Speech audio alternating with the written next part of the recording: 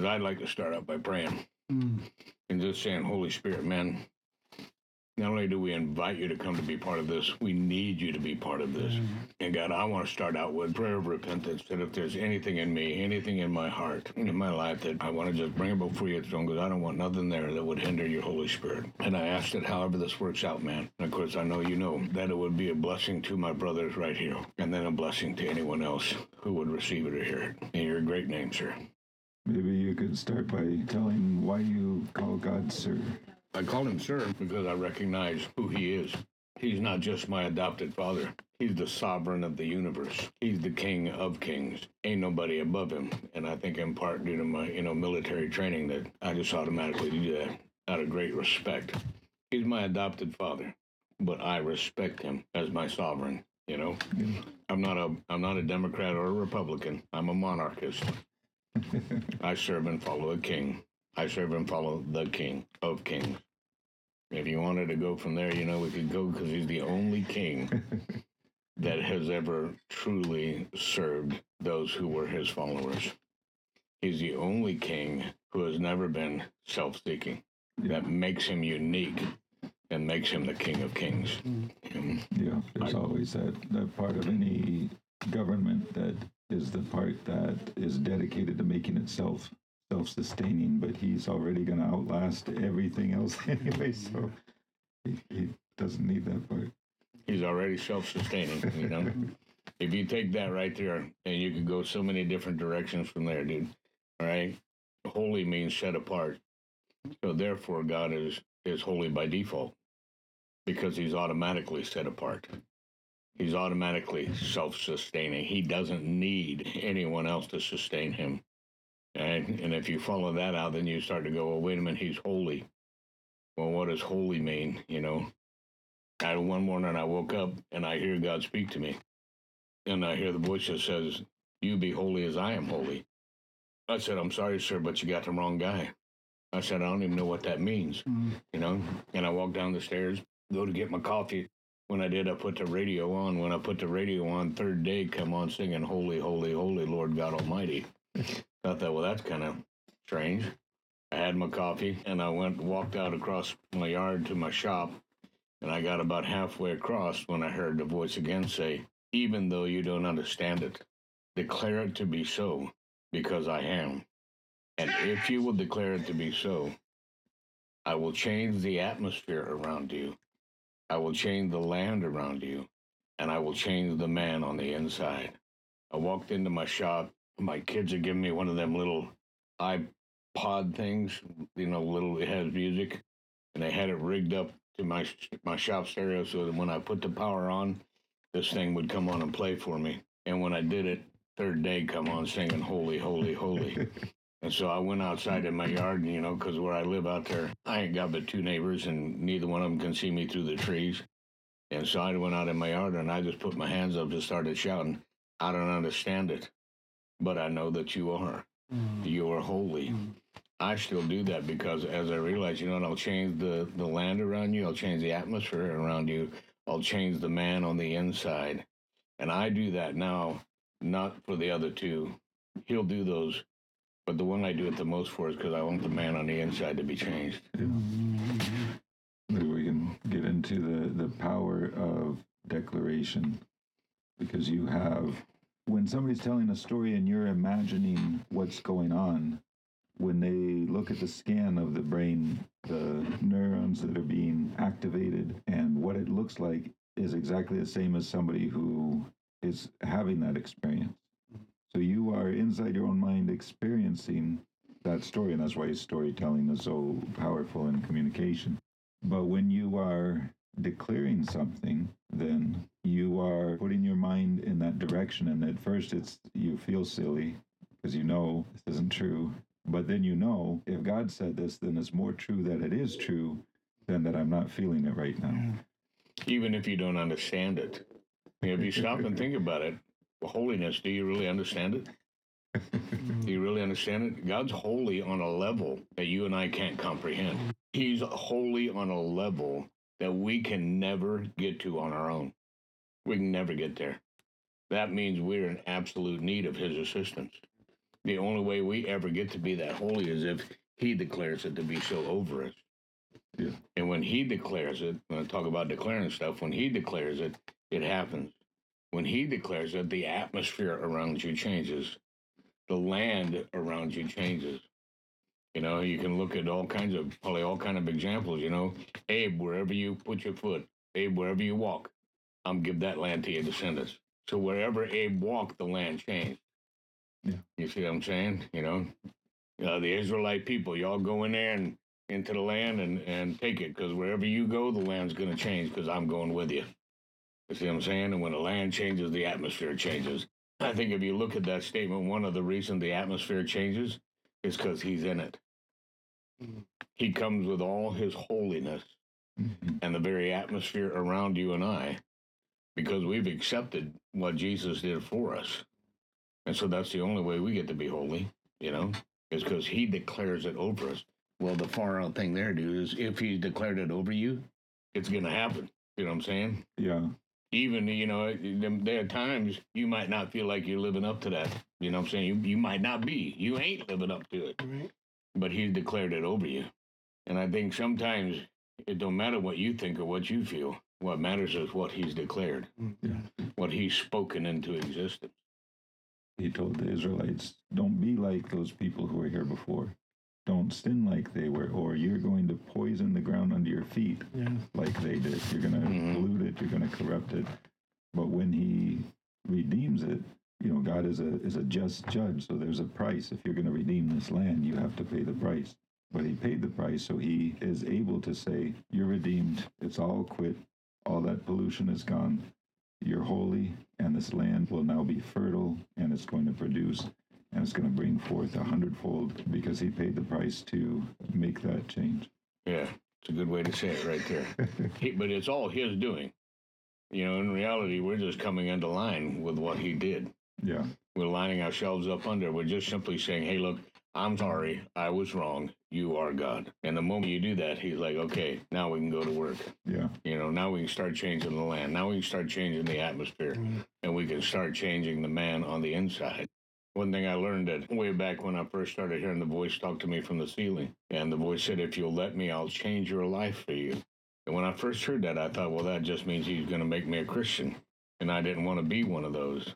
But I've learned over all the years now that since that happened to me, I realized, wow, well, I'll change your life for you. That's not a one-time event. See, I misunderstood what he was saying. Yeah. You know, I'm going to change your life. It's a lifetime event. Lead you out of Egypt. Yeah, I'm going to lead you out, you know. I'm going to set you free, you know. And as you were talking about the land and the power in the word, I was just hearing how it says in there about even the rocks are crying out his name. So the land cries out his name, even if we're not doing that for the land. Yeah. The land does cry out to Yahweh. The earth groans for the sons of God to be revealed. Yeah.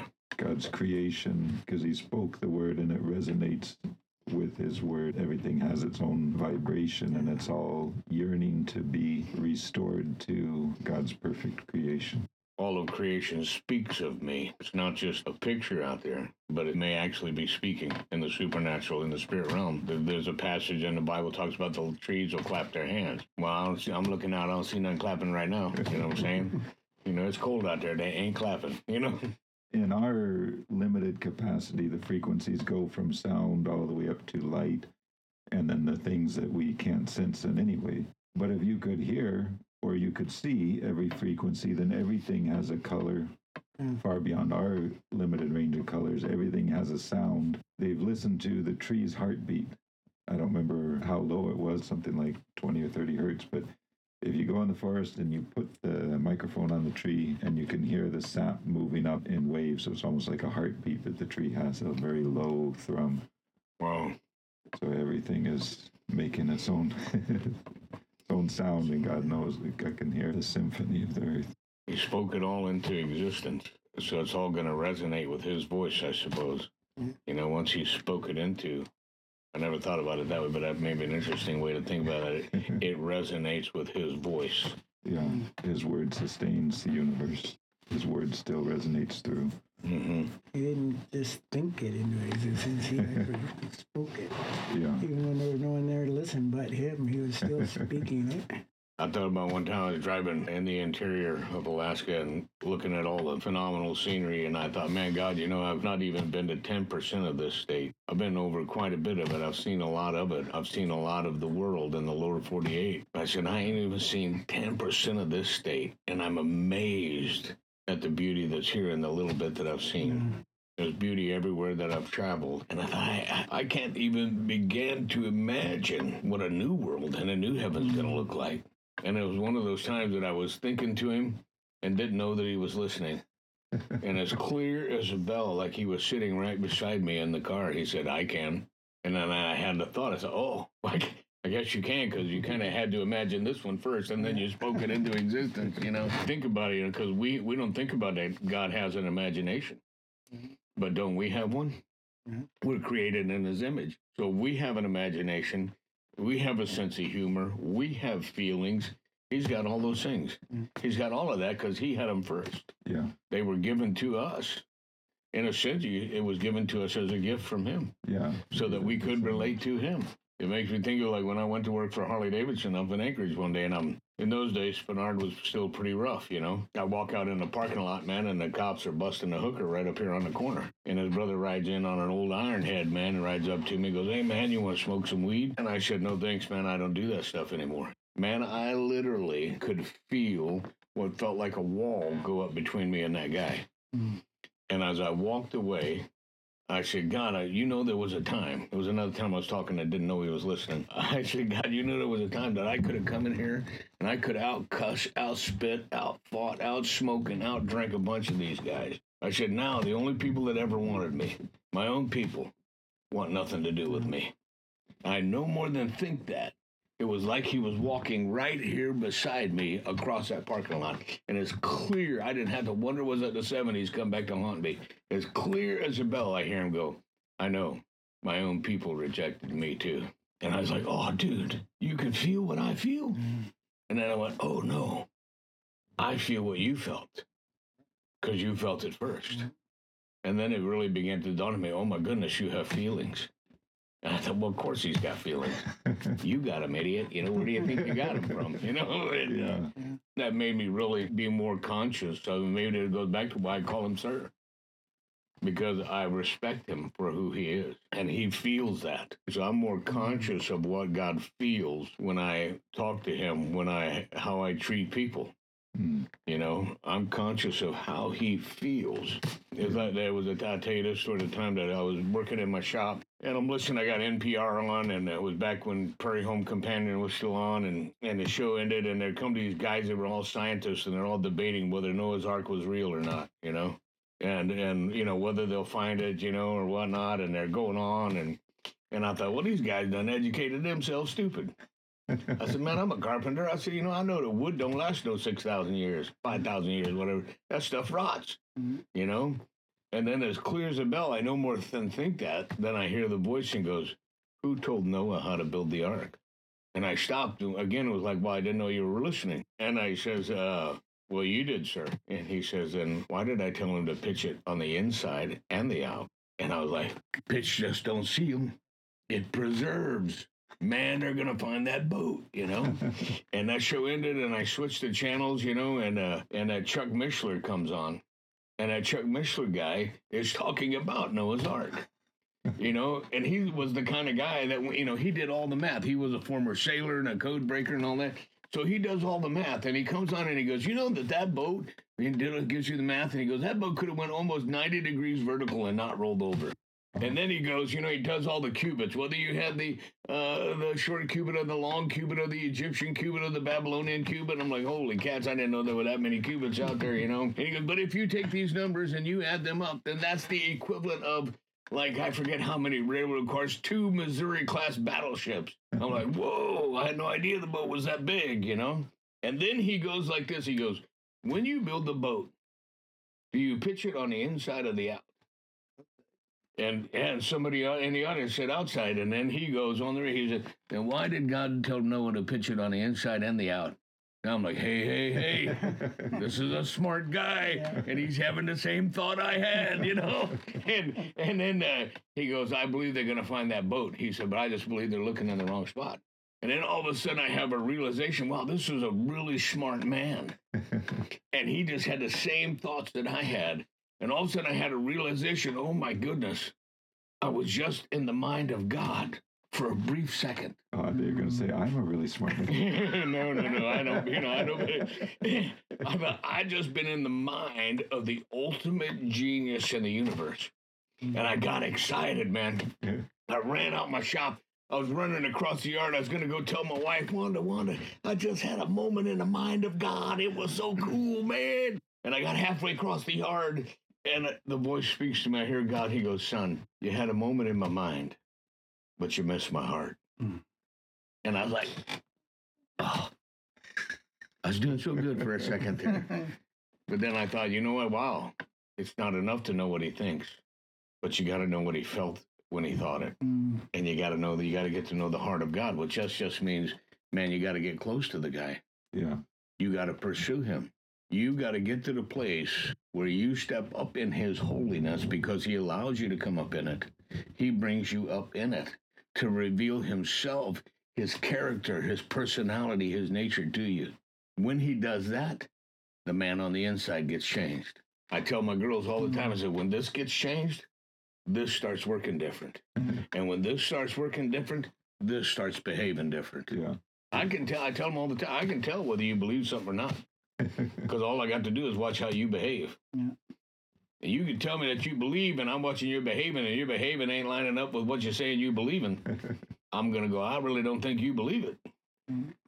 David was a man after God's own heart, and he was impulsive, and he really liked the women, and there were all kinds of things that would have maybe made him different than your average Christian today. But when you look at the way he acts, he had a whole different viewpoint.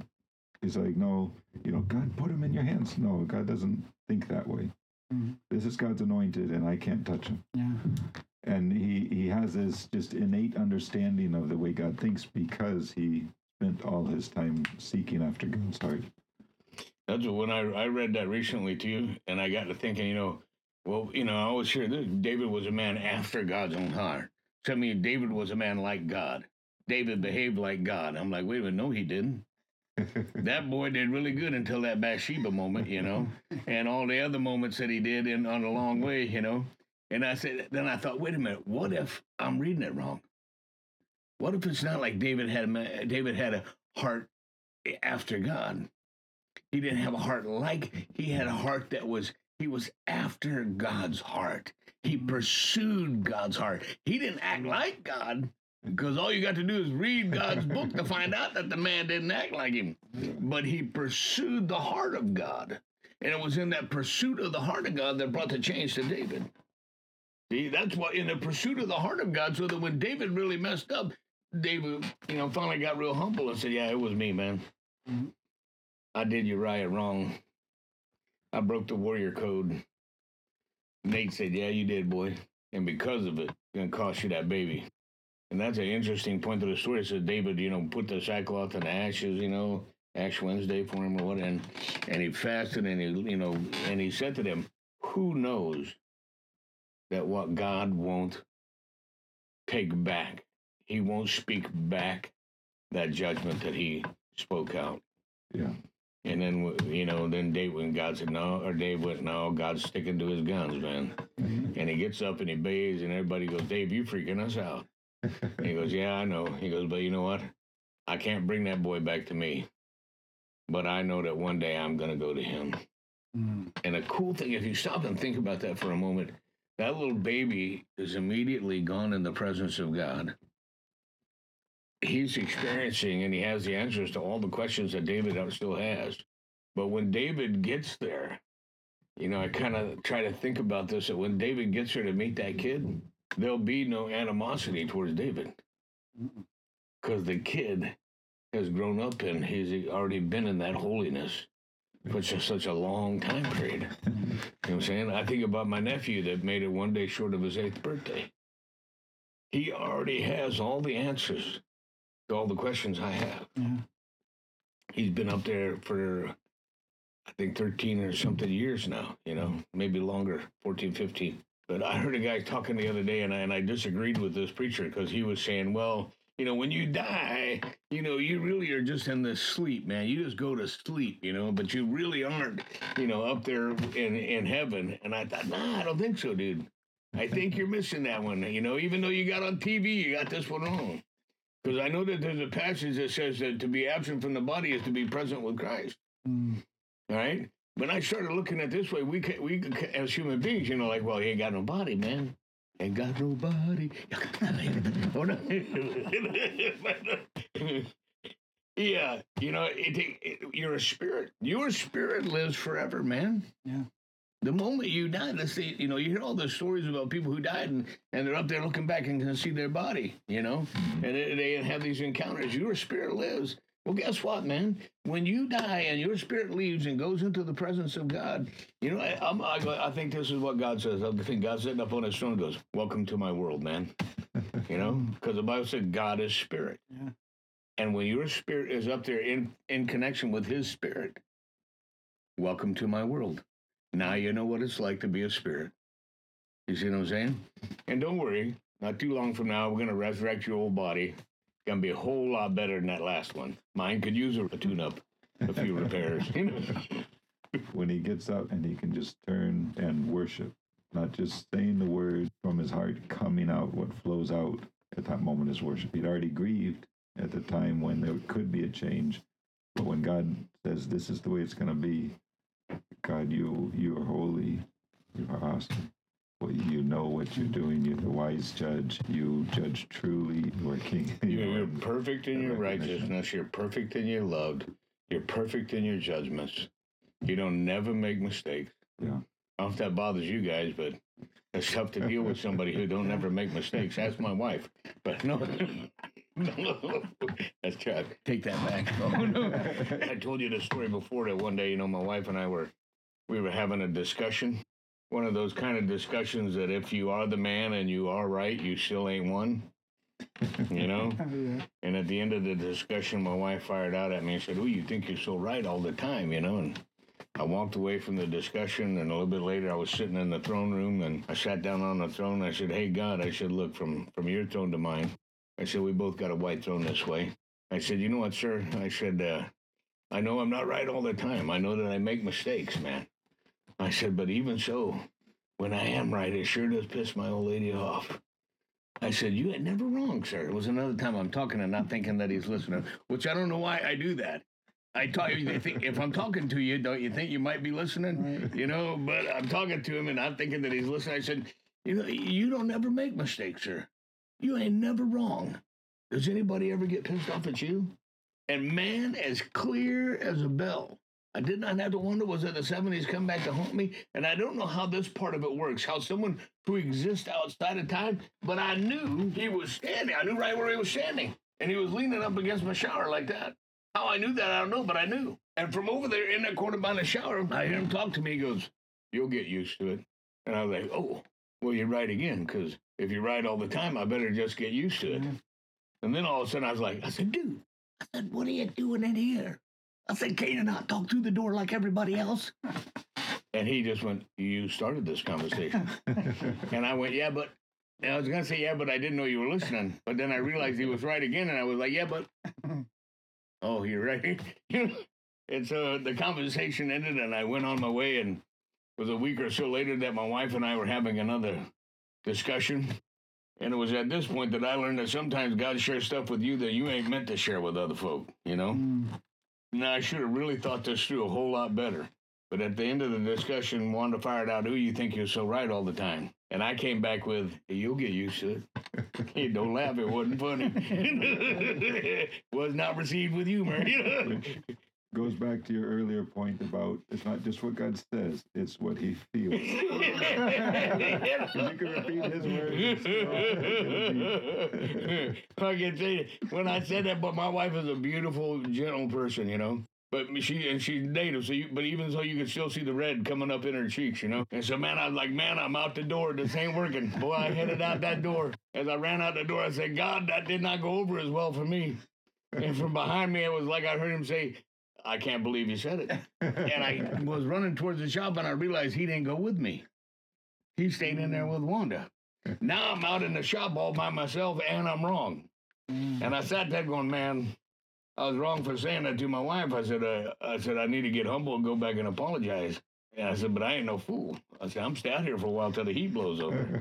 And then a little bit, I went back in, and Wanda was in the kitchen. I said, baby, I said, I'm sorry, man. I shouldn't have said that to you. And I tried to blame it on Jesus. I said, Jesus said it to me a week ago. I was just repeating it. She goes, that's all right. I've already forgiven you. And I was like, it's a good thing he stayed in there with her. So if this does go on the internet and you're a young person or anybody, don't ever look at your wife or girlfriend and say, you'll get used to it. If she says you're right, you think you're right on it. Don't try to use God's word to prove yourself. Because it only works for him.